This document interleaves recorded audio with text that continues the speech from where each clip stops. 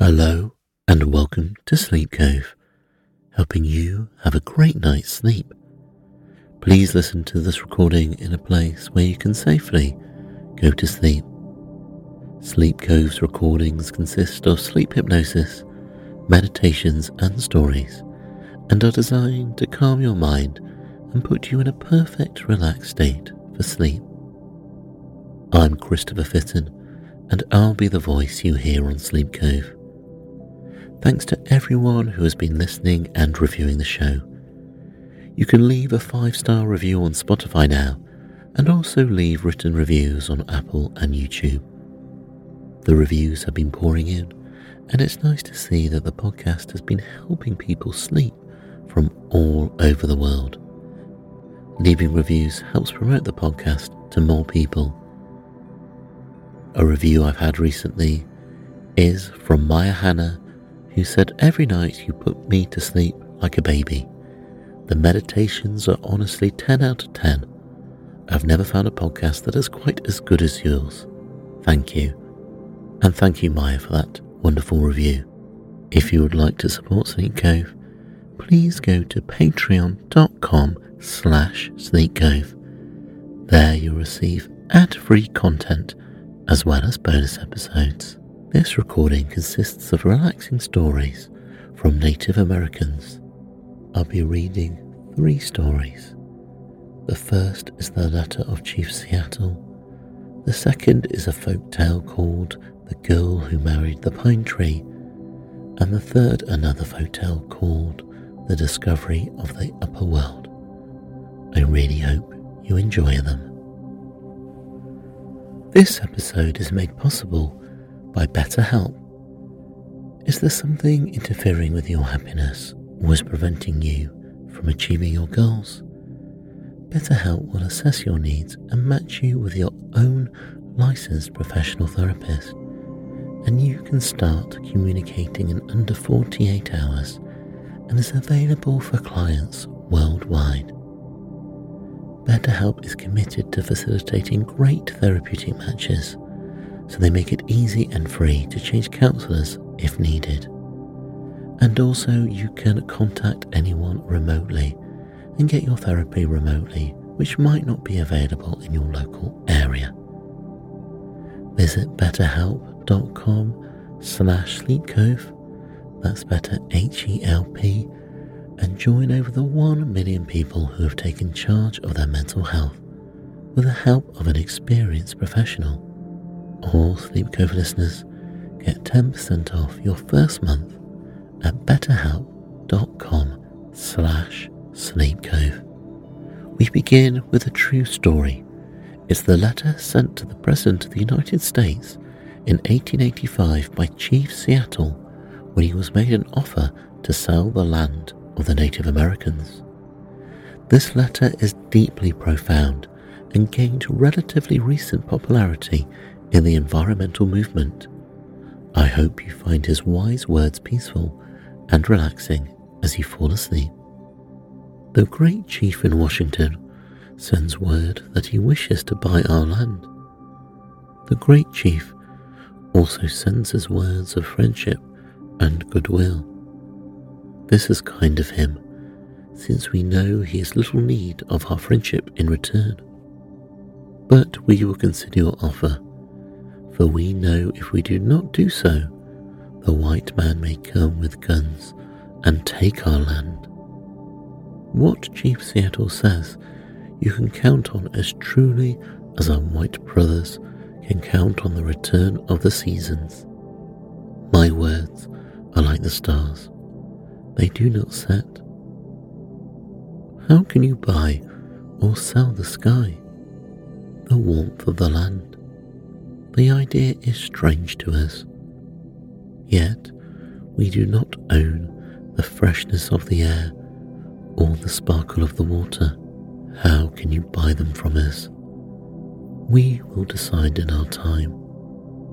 Every part of this earth is sacred to my people. Every shining pine needle, every sandy shore, every mist in the dark woods, every clearing, and every humming insect is wholly in the memory of the experience of my people. The sap that runs through the trees carries the memories of the red-skinned man. The white man's dead forget the country of their birth when they go to walk among the stars. Our dead never forget this beautiful earth, for it is the mother of the red man. We are part of the earth, and it is part of us. The perfumed flowers of our sisters, the deer, the horse, the great eagle, these are our brothers. The rocky crests, the juices in the meadow, the body heat of the pony and man, all belong to the same family. So when the chief in Washington sends word that he wishes to buy land, he asks much of us. The great chief sends word he will reserve a place so that we can live comfortably to ourselves. He will be our father, and we will be his children, so we will consider your offer to buy our land. But it will not be easy, for this land is sacred to us. This shining water that moves in the streams and rivers is not just water, but the blood of our ancestors. If we sell you land, you must remember that it is sacred, and you must teach your children that it is sacred, and that each ghostly reflection in the clear water of the lakes tells of events and memories in the life of my people. The water's murmur is the voice of my father's father. The rivers are our brothers. They quench our thirst. The rivers carry our canoes and feed our children. If we sell you our land, you must remember and teach your children that the rivers are our brothers and yours, and you must henceforth give the rivers the kindness you would give any brother. We know that the white man does not understand our ways. One portion of land is the same to him as the next, for he is a stranger who comes in the night and takes from the land whatever he needs.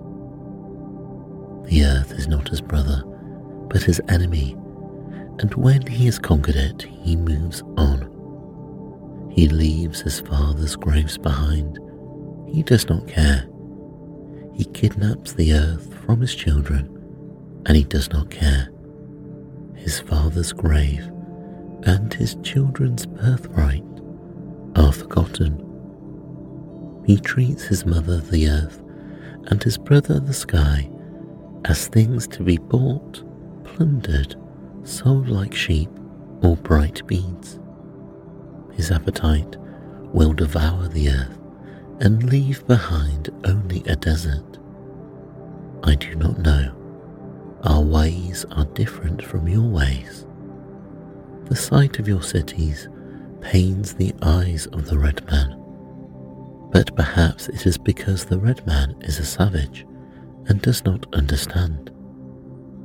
There is no quiet place in the white man's cities, no place to hear the unfurling of leaves in spring or the rustle of an insect's wings.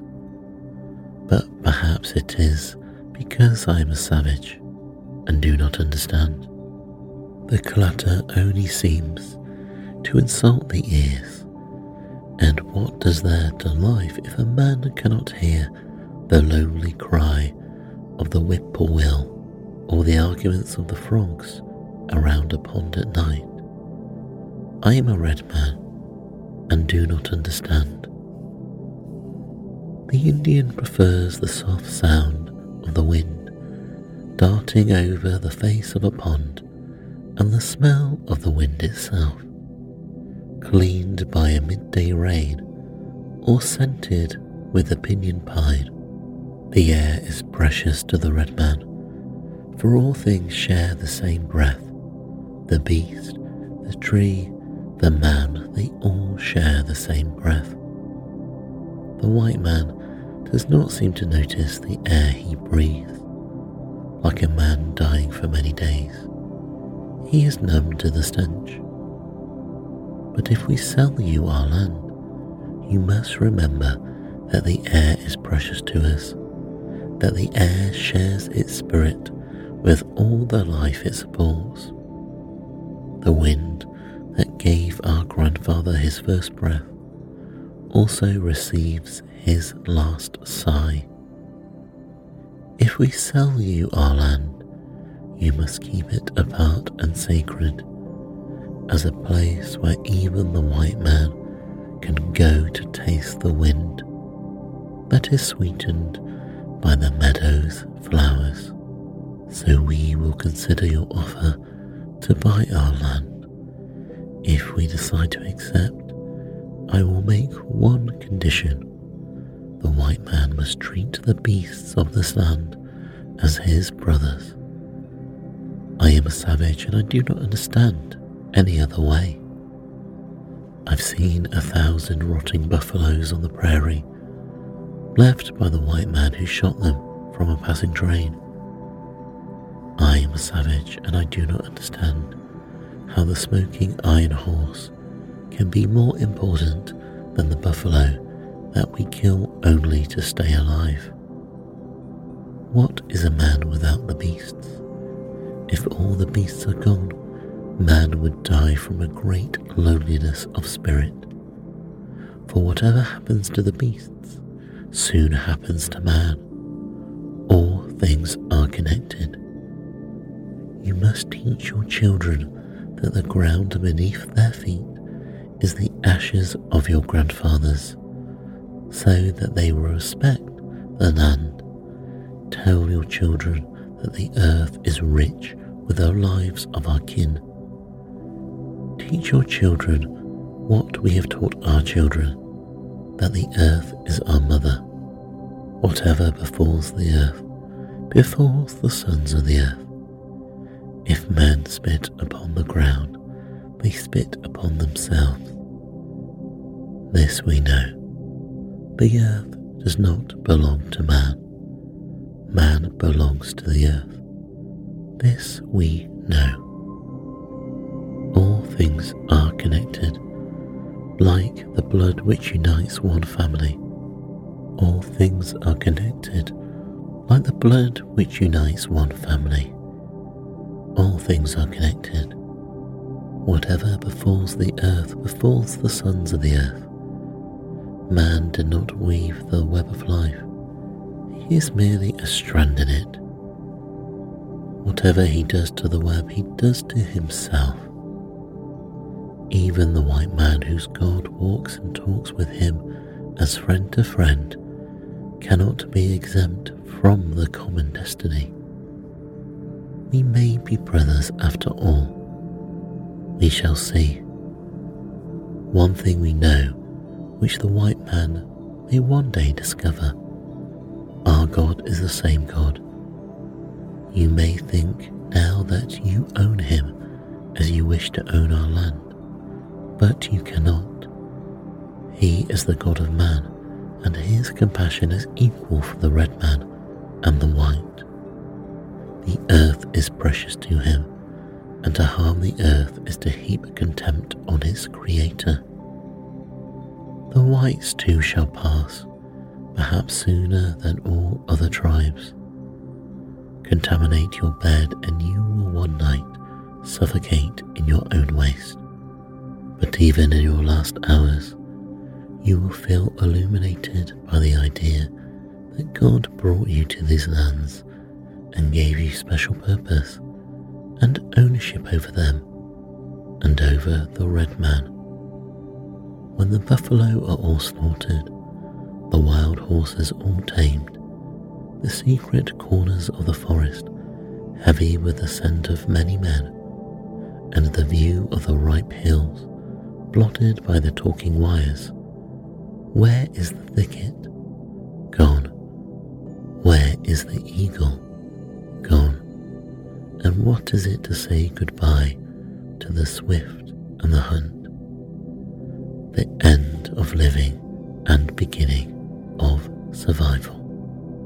We might understand if we knew what it was the white man dreams, what hopes he describes to his children on long winter nights, what visions he burns into their minds so that they will wish for tomorrow.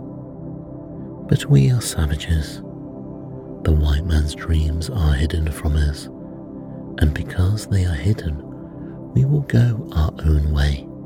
If we agree it will be to secure your reservation you have promised, there perhaps we may live at our brief days as we wish. When the last red man has vanished from the earth, and the memory is only the shadow of a cloud passing over the prairie, these shores and forests will still hold the spirits of my people, for they love this earth as the newborn loves its mother's heartbeat. If we sell you our land, love it as we have loved it, care for it as we have cared for it. Hold in the memory the way the land is as you take it, and with all your strength, with all your might, and with all your heart, preserve it for your children, and love it as God loves us. One thing we know, our God is the same. The earth is precious to him. Even the white man cannot escape the common destiny. Chief Seattle. The second story is a folk tale called The Girl Who Married the Pine Tree. Upon the side of a certain mountain grew some pines under the shade of which the Pudgeonies or sprites were accustomed to sport at times. Now it happened that in the neighbourhood of these trees was a lodge in which dwelt a beautiful girl and her father and mother. One day a man came to the lodge of the father, and seeing the girl he loved her and said, "Give me Leela now for my wife," and the old man consented. Now it happened that the girl did not like her lover, so she escaped from the lodge and went and hid herself. And as the sun was setting, she came to the pine trees, and leaning against one of them, she lamented her hard fate. On a sudden, she heard a voice which seemed to come from the tree, saying, "Be my wife, maiden, beautiful Leela now, beautiful Leela now." The girl was astonished, not knowing whence the voice had come. She listened again, and the words were repeated, evidently by the tree against which she leaned. Then the maid consented to be the wife of the pine tree. Meanwhile, her parents had missed her and sent out parties to see if she could be found, but she was nowhere. Time passed on, but Leela now never returned to her home. Hunters who have been crossing the mountain have come to the trees at sunset, say that they have seen a beautiful girl there in company with a handsome youth, who vanished as they approached. The discovery of the upper world. The Minnetarees and all the other Indians, who are not of the stock of the grandfather of nations, were once not of this upper air, but dwelt in the bowels of the earth. The good spirit, when he had made them, meant no doubt at a proper time to put them in enjoyment of all the good things which he had prepared for them upon earth. But he ordered that their first stage of existence should be within it. They all dwelt underground, like moles in one great cavern. When they emerged, it was in different places, but generally near where they now inhabit. At the time, few of the Indian tribes wore the human form, and some had the figures or semblances of beasts. The Porkanukuts were rabbits, some of the Delawares were groundhogs, others tortoises. The Tuscaroras and a great many others were rattlesnakes. The Sioux were the hissing snakes, but the Minotarares were always men. Their part of the great cavern was situated far towards the mountains of snow. The great cavern in which the Indians dwelt was indeed a dark and dismal region. In the country of the Minotarares, it was lightened up only by the rays of the sun, which strayed through the fissures of the rock and the crevices in the roof of the cavern, while in that of the Mengwi all were dark and sunless. The life of the Indians was a life of misery compared with that which they enjoy now, and it was endured only because they were ignorant of the fairer or richer world, or a better or happier state of being. There among the Minotarares, 2 boys who from the hour of their birth showed superior wisdom and cunning. Even while they were children, they were wiser than their fathers. They asked their parents whence the light came which streamed through the fissures of the rock and played along the sides of the cavern, and whence and from what descended the roots of the great vine. Their father could not tell them, and the mother only laughed at the question, which appeared to her very foolish. They asked the priest, but he could not tell them, but he said he supposed the light came from the eyes of some great wolf. The boys asked the King Tortoise, who sulkily drew his head into a shell and made no answer. When they asked the chief Rattlesnake, he answered that he knew and would tell them all about it if they could promise to make peace with his tribe, and on no account kill one of his descendants. The boys promised, and the chief Rattlesnake then told them that there was a world above them, a beautiful world, peopled by creatures in the shape of beasts, having a pure atmosphere and a soft sky, sweet fruits and mellow water, well-stocked hunting grounds everywhere, and well-filled lakes. He told them to ascend by the roots, which were those of the great grapevine. A while after the boys were missing, nor did they come back till the Minotarares had commemorated their death, and the lying priest had, as he falsely said, in a vision seen them inhabitants of the land of spirits. The Indians were surprised when the boys returned. They came back singing and dancing, and had grown so much and looked so different from what they did when they left the cavern. Their father and mother scarcely knew them. They were sleek and fat, and when they walked, it was with so strong a step that the hollow space rang with the sound of their feet. They were covered with the skins of animals, and had blankets of the skins of raccoons and beavers. They described to the Indians the pleasures of the upper world, and the people were delighted with their story. At length they resolved to leave their dull residence underground for the upper region. All agreed to this except the groundhog, the badger and the mole, who said as they had been put where they were, they would live and die there. The rabbit said he would live sometimes above and sometimes below. When the Indians had determined to leave their habitations underground, the Minotarares began, men, women and children, to clamber up the vine and one half of them had already reached the surface of the earth when a dire mishap involved the remainder in a still more desolate captivity within its bowels. There was among them a very overweight old woman who was heavier than any 6 of her nation. Nothing would do but she must go up before some of her neighbours.